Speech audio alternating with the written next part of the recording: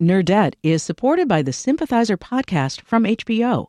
Join host Philip Nguyen in conversation with the cast, crew, and author Viet Thanh Nguyen as they discuss the making of this historic HBO original limited series.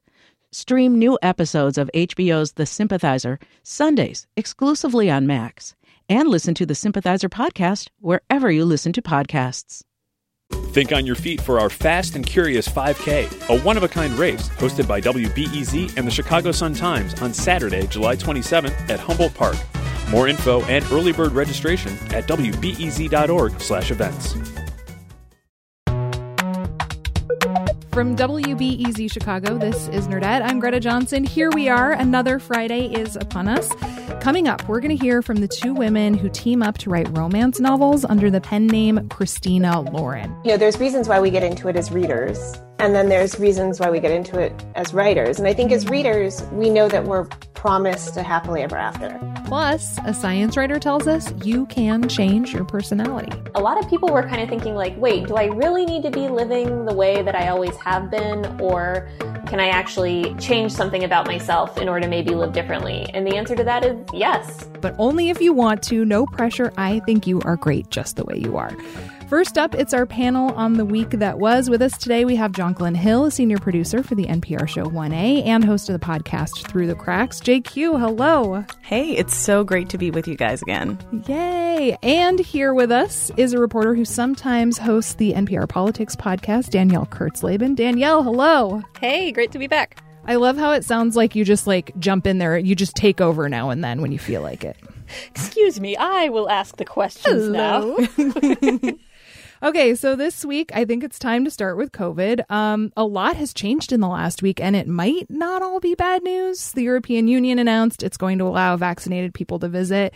The CDC has this new, wear your mask here, but not there, but only if you're vaccinated, but we're not actually going to check situation, which means cities are starting to reconsider actually opening.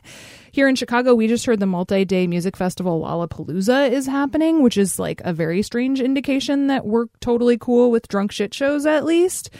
I'm curious, I don't know, does it feel to y'all like we're closer to normal life than ever before? And if so, I don't know, how do you feel about that? What do you think, Danielle?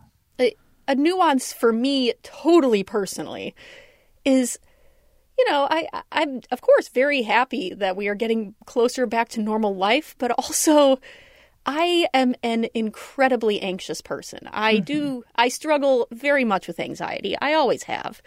And COVID has been very hard, but also it was this weird experience for me of feeling less anxious because, first of all, my anxieties are not in the realm of germs.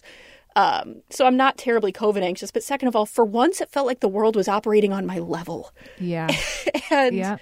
We're going to go back to normal. And I feel not bad about that because, by God, I want to get out and be a person again. And I think we all do. And of course, I want the economy to return to normal. But that is going to be a real transition, I think, is a nice way of saying it.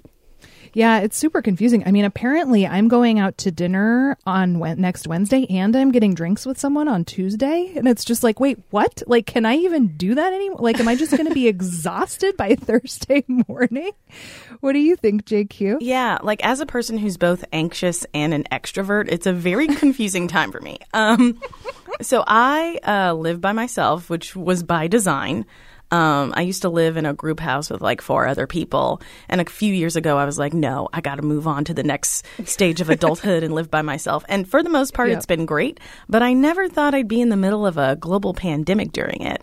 And so as a person who, is super outgoing and also is a big time hugger, it was a challenge, y'all. And so I'm starting to get back out there, grabbing dinner with people, birthday parties. And so that's exciting. But it's also really interesting because, I was ready to jump back in, but I'm oh, have I learned to say no during the pandemic? Is that kind of the lesson that I've gathered, that I don't have to go to everything? Although there is part of me that does want to go to everything because, I haven't been to anything in a year. I know. I think that's what's confusing is the like, well, I would like to do all of those things, but like, would I really though? Like, I don't know. And I probably won't know until I cross the line and I'm crying somewhere, you know? Exactly. But I mean, sort of going along with what Jonquilyn was saying in terms of like, you know, really thinking about whether you feel comfortable hugging and really thinking about how you say no and that sort of thing. I feel like a thing that COVID and especially reopening is doing is kind of making us all think about etiquette and boundaries quite a bit. And if I'm being super silver liningsy and optimistic, I'm willing to say that is to some degree a good thing. Like I have witnessed people being remarkably considerate and plenty of people who are not, but in terms of, hey, we're going, like we have a church function in a week or two. Hey, we are all vaccinated. Everyone, do we all feel comfortable not wearing masks, or would someone like that? Or I went and hung out with a friend the other night, but she has 2 small kids. I was like, do you feel comfortable with me hanging out with your kids without a mask on? I feel like it's making us all maybe think of each other a little bit more, and that, you know, that restores my faith in humanity a little bit. Like, good. We're all thinking of each other. I'm fine with that.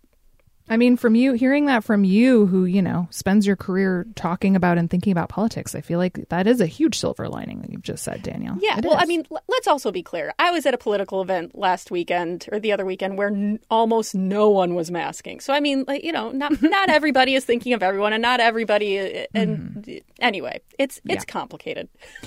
So speaking of politics, intelligence agencies are set to deliver a report to Congress about unidentified aerial phenomenon, also known as UFOs. Ezra Klein wrote an op-ed for the New York Times recently with the headline, "Even if you think discussing aliens is ridiculous, just hear me out."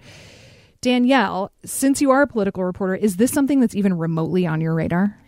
Yeah, no, I mean, it was on my radar anyway, but that's because I was a longtime X-Files super fan, like from middle school onward. So this is a thing that I care about anyway. This is up your alley. Oh, God, yeah. I mean, it's on my radar, especially in terms of some of the things around it in terms of trust in government. I mean, this is very much a conspiracy theory that is about lack of trust in government, as many conspiracy theories are, right? So, and lack of trust in government is connected to so many other things, pretty much any kind of trutherism out there.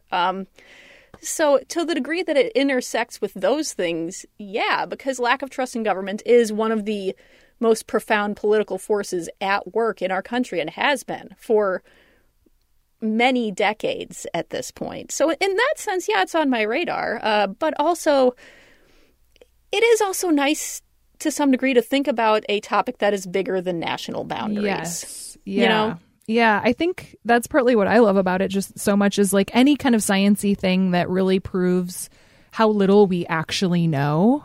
Yeah. I just find really fascinating in terms of like getting us all out of our bullshit to a certain extent, you know? Correct, yeah. What do you think, JQ? Were you an X-Files person? So I was not an X-Files person, but I think it's so...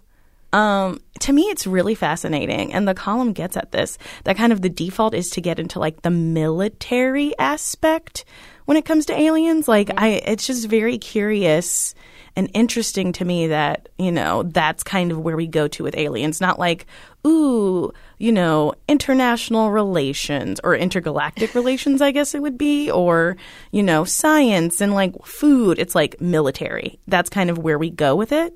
But I don't know, like, I think maybe there are aliens out there, maybe there aren't, but I feel very chill about it. And I don't know why.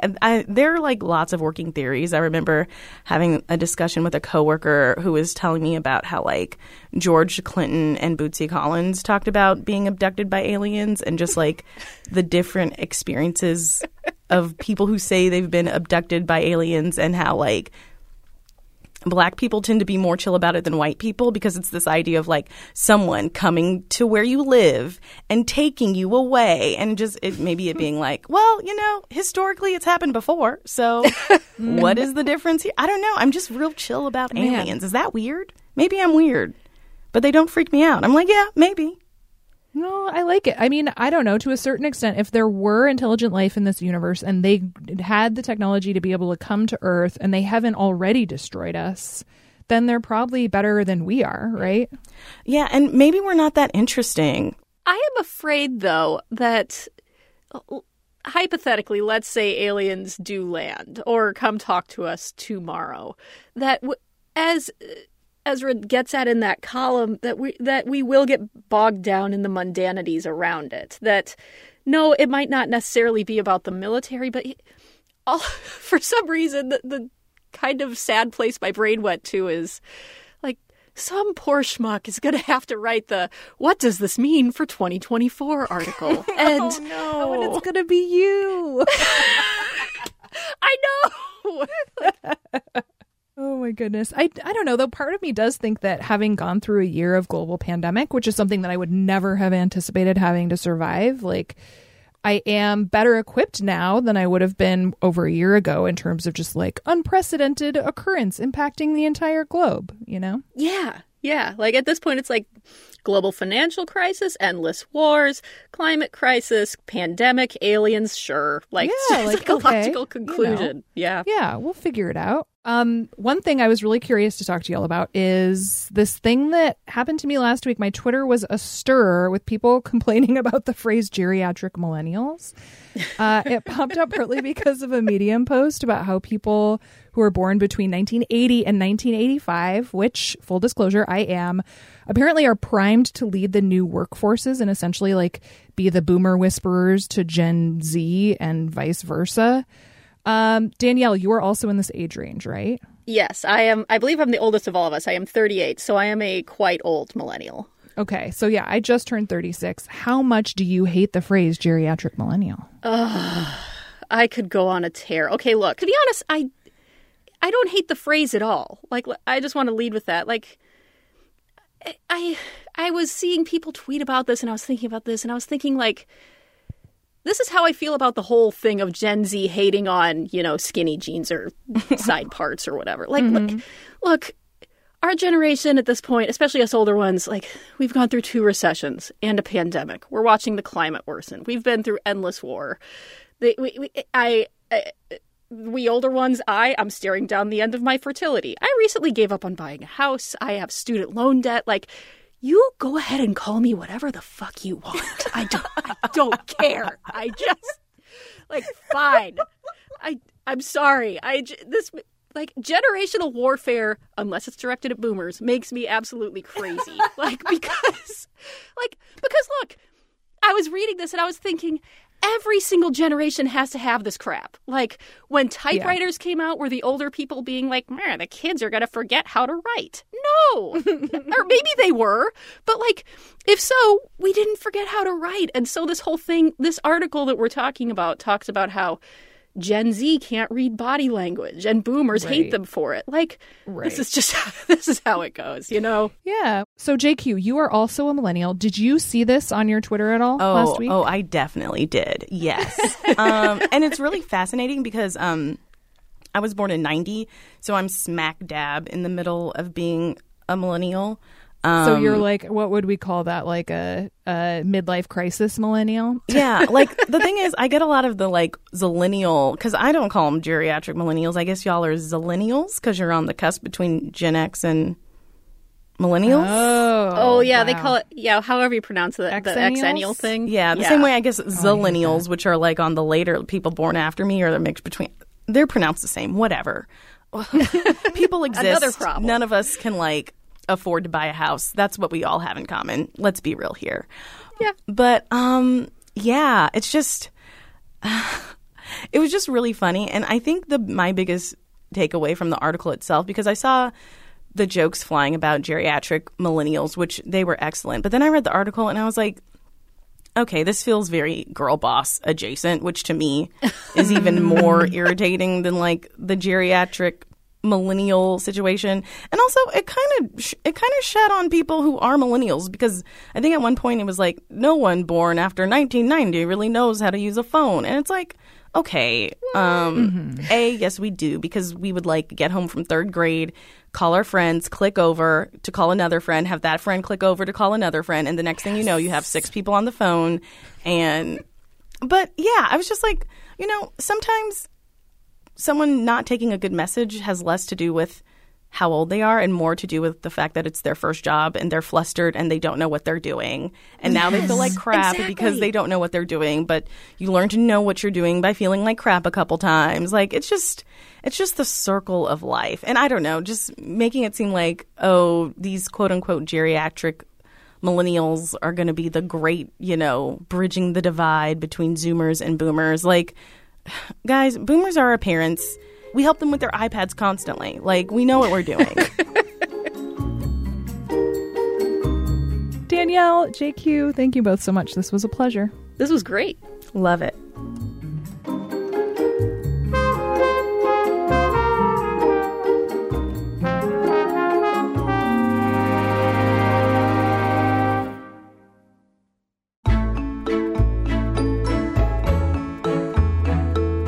As y'all know, Nerdette is a celebration of all of the things we loved, and it occurred to me recently that one thing I am a big fan of, but which we haven't really talked about much on Nerdette, is the romance novel. So today we are going to dive in with two experts. Our guests are Christina Hobbs and Lauren Billings, who have written more than a dozen novels together under the pen name Christina Lauren. Their newest book, The Soulmate Equation, is out next week. The premise is essentially that there's like a dude who's figured out a way to determine a couple's compatibility based on a blood test. Our protagonist is Jess. She's a data statistician who, believes in science, but is highly skeptical of ideas like fate and true love. She takes the blood test and, of course, finds out the dude she keeps running into, who she hates, is her perfect love match. He also just happens to be the dude who invented the test. Christina Lauren, welcome. Yay! Hello! Okay, so let's start with The Soulmate Equation, which, as I said, is out soon. I adored it. I mean, I think for a lot of people, it won't be surprising to hear that this is, in a lot of ways, kind of a classic, like, enemies to lovers story, but it has some pretty great embellishments. Let's start with just how you came up with the idea.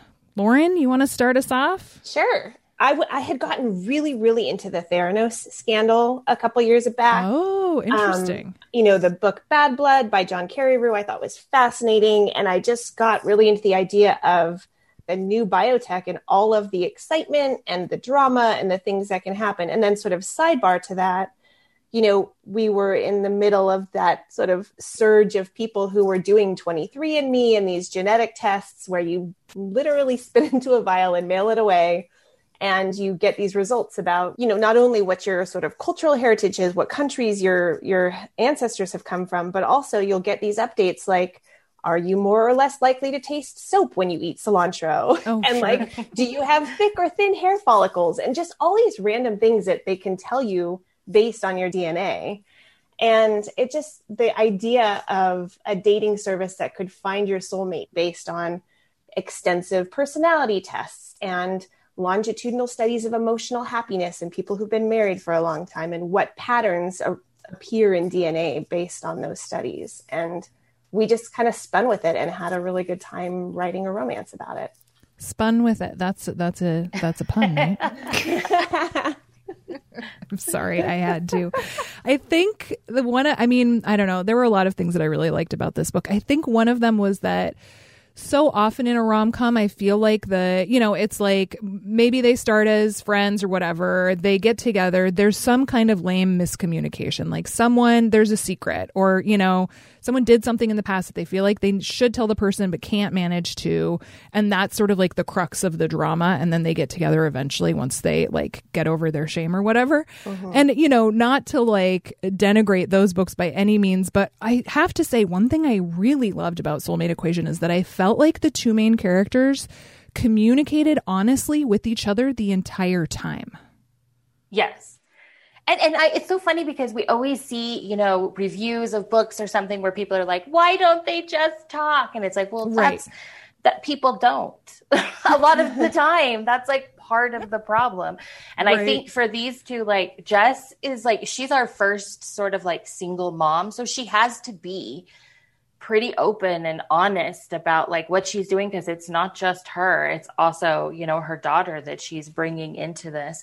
And so that was one of the things that we really wanted this time, to try and do something a little different, that it wasn't just, I forgot to tell you something, or so I'm glad that it worked. And I also think too that both Jess and River are scientists, and so they want to deal in information. That's sort of their that's where they start. They start with facts and then they move from there. So I think, because that's how their brains work, and because they come from a place where they don't really like each other to start, they have no reason to sugarcoat things. And I think it starts them off in a good place. I really love writing and reading books where characters talk to each other. They speak to each other like adults. Yeah, it's so refreshing. And there's still a vulnerability to that. It's not like that's like obviously super easy, but I just I don't know. I think there's something really refreshing about when that's not where the drama comes from, because they're both still kind of in it together, even when they're both having a really hard time of it, That's great. So you two are best friends, right? We are. We are. Yes. So fanfic was the start. Christina, why were you intrigued by fanfic? So Lo grew up writing fanfic, even though when she was younger, didn't really know what it was. She was just writing stories in her notebook, I did not know what fanfic was until I was in my early 30s and was recovering from surgery and was just goofing around online and stumbled upon everybody's gonna laugh. I started out writing Twilight fanfic, and I stumbled upon twilighted.net, which was this big, it was kind of like my pre-FFnet or LiveJournal or anything, or AO3. And it blew my mind that there were these women, smart women, writing these stories for each other that were just love stories that just happened to be set in this world or using these characters' names. And I could not believe when I started writing fic that I got to do this and just make stuff up. It was life-changing for me. That's so interesting, because I feel like what you're saying about fanfic is something that seems really striking to me about romance as a genre too. The idea that they're just smart women writing stories for each other. Yes, absolutely. Is that do you think that really is the core of what appeals to people about romance so much? What do you think, Lauren? I mean, I think there's reasons why we get into it as readers, and then there's reasons why we get into it as writers. And I think as readers, we know that we're promised a happily ever after. That's the contract that you have with the reader when you're writing a romance novel. By definition, a romance novel has a happily ever after. And so there's comfort in that. You know that there's going to be strife on the way. You don't know how the journey is going to go. There will be times where you will be stressed, but you are promised at the end that you will be satisfied. And so I think, especially in the last year, that has been a genre that many, many readers have turned to, because we all need that sort of feeling of hope at the end. Right. Yeah. And I think for writers and also readers, romance is this huge, thriving community of women. Very supportive. It is very much a, rising tides lift all boats scenario. We read each other's books. We pimp each other's books online. We are more than happy to shout about the things that we love. And, I don't know about you, but I've been thinking about this a lot this weekend, that the one thing I have really, really missed is time with women in person over the last year. And I think, romance as a genre gives us that feeling, sort of obviously indirectly this year, but it's something that we get to do and experience as soon as we sit down and crack open a book. I think that's a really good way of putting it. What do you think, Christina? I mean, it does seem like, especially in terms of publishing, that romance is a pretty sweet little corner of the convention center or whatever. Oh, yeah. I mean, I think when we first started writing, I think it was mostly women. That is definitely changed. There are definitely all genders and stuff writing. But it's this thing that we all come looking for the same thing, which is this happily ever after. And we all got there in our own way. It's one of those things. I remember Lo and I were sitting at San Diego Comic-Con, and we were in line for some sort of Twilight event, and this guy was next to us, and he was sort of heckling us a little bit, but he was dressed like an elf. And it was we're all here for our own thing. There's no shame. We're just all here for this thing that we love. And I think that's what it is. It's just, in romance, we just love stories, however it's told, for whoever it's for. We just all have this in common, and we're all, going for the same thing. I do think, to your point, though, Greta, that, the genre itself is a very, very big genre in fiction. It outsells, I think, the next highest one by almost double. It pulls in over $1 billion a year for publishing, and romance readers are voracious. So the pace of romance publishing is fast. Books come out quickly. Christina, I think this is our 27th book. Right. I mean, you came out with one was that December too? In October. Yeah. In October. Yeah. That's crazy. The pace, it's breakneck, but it's great because readers just devour these books. I think because of that speed too, that romance really is poised to be on the front end of cultural change. We are the ones saying we need LGBTQ representation in romance. We are the ones saying we need better disability rep. We are the ones saying we need own voices stories. I mean, I think these are people from romance community that are really banging on the door of publishing. And I love to see that, and it makes me proud of the community in general, because I feel like we do want to say love stories belong to everybody. I think another evolution that I've seen that I especially appreciate as a single person is that it feels to me like more and more romance novels, even if there is a happily ever after at the end, it's not about the single woman having a deficiency until she meets the dude and then is finally a complete human. I don't ever feel shamed that I happen to be listening to this while living alone in my apartment. You know what I mean? And I actually think the contrary. I think in some ways romance is embracing the idea that women don't need romance, and that it's going to take that perfect person. And it might not be who you expect. It's going to take that perfect person, the hero or the heroine or somebody you don't expect at all, to come into your life and just turn everything upside down. I love that evolution in the genre. Where I was just going to say that. It's not about completing your life. It's about finding the person you would fall in love with. Mm-hmm. I hadn't gone that far to think of it that way, but you're totally right. And I love it. Yeah, that's good stuff. It's perfect.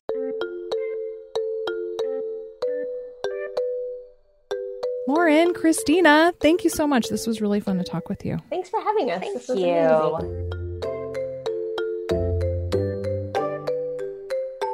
After the break, we're going to hear from science writer Olga Khazan about how you can change your personality. But, only if that's something you're into.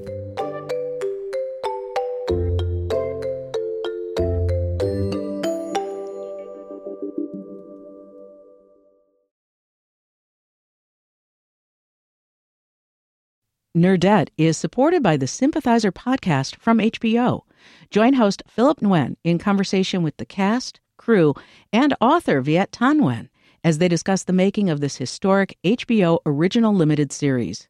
Stream new episodes of HBO's The Sympathizer Sundays exclusively on Max, and listen to the Sympathizer podcast wherever you listen to podcasts.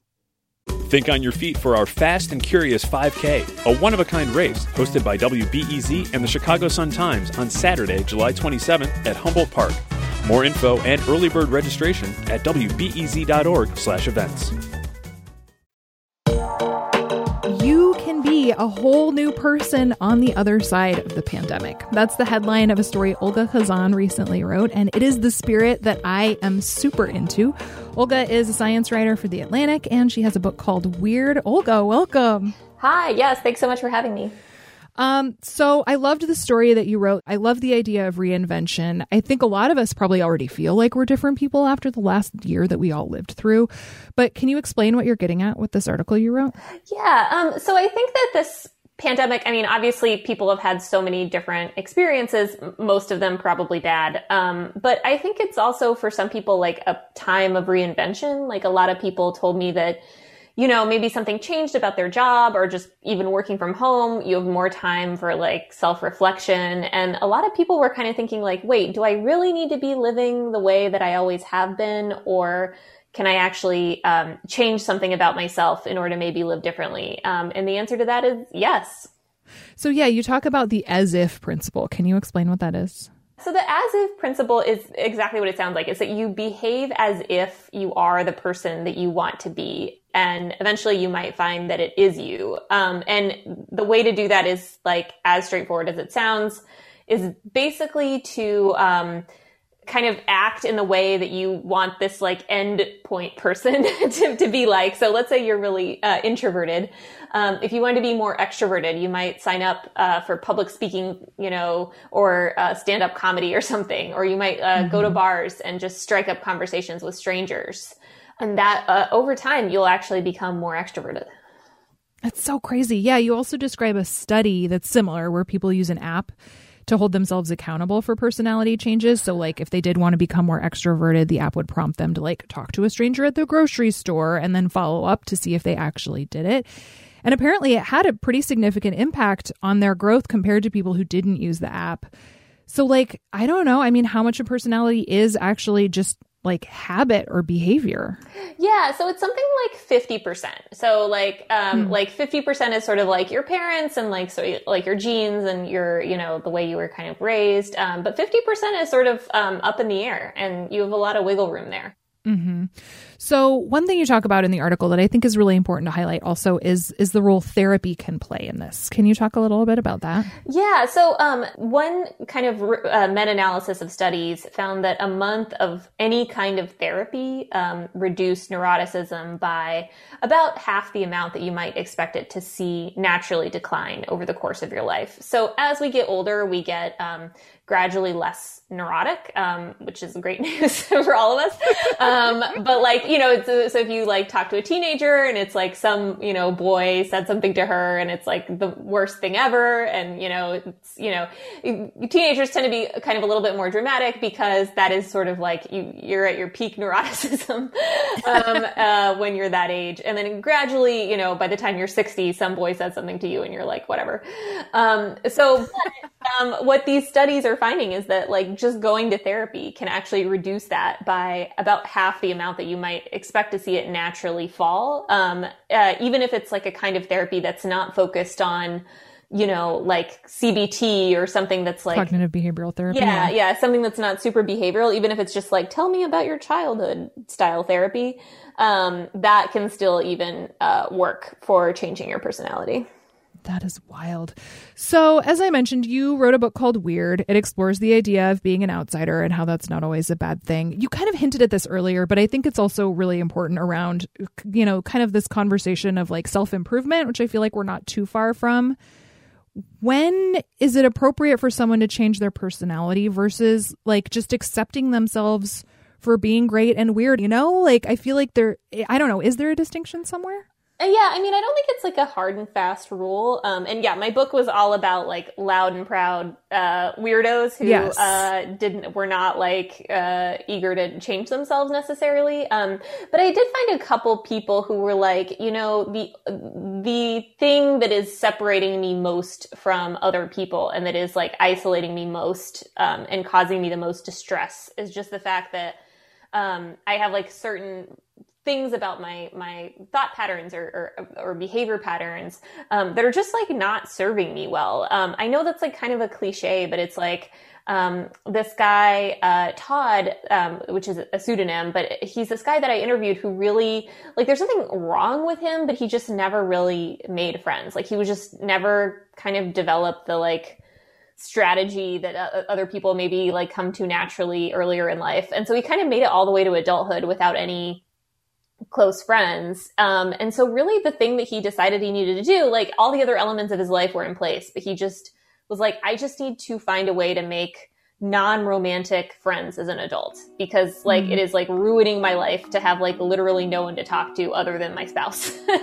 And so that's what he did. And he had to like figure out like, oh, like if you want to be friends with someone, you have to like text them in between the times that you meet up, or like, here are some of the things that people talk to their friends about. And, you know, it sounds really dumb, but it's like, you know, sometimes change is like kind of hard and kind of awkward, but he actually did do that. And now he has like a regular circle of people that he can hang out with. That's really sweet.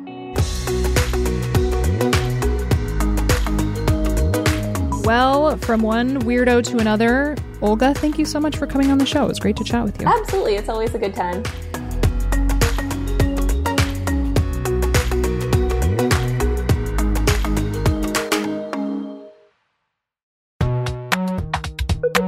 All right, that's it for this week. Coming up on Tuesday, it's Book Club Day. That means you'll hear the panel discussion of our May book pick, White Ivy. You will also get to hear what our June book selection is. And speaking of June and books, we have a virtual event coming up, and you are invited. We're calling it the Nerdette Virtual Book Society. We're going to have an indie bookseller who can give tailored book recommendations to you. Plus, we're going to have genre-based breakout rooms where you can talk about what you're reading now, get recommendations on what to read next, and meet other Nerdette listeners. I am super excited about this. I would love for you to come. It is on Tuesday, June 8th at 7 p.m. Central. You can get more information about it if you go to wbez.org/events. The episode was produced by me and Isabel Carter. Our executive producer is Brendan Banaszak. Have a great weekend!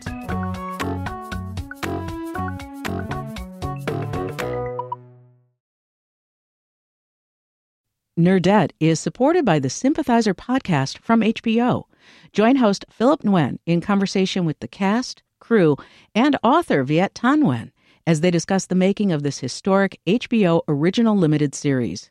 Stream new episodes of HBO's The Sympathizer Sundays exclusively on Max, and listen to the Sympathizer podcast wherever you listen to podcasts.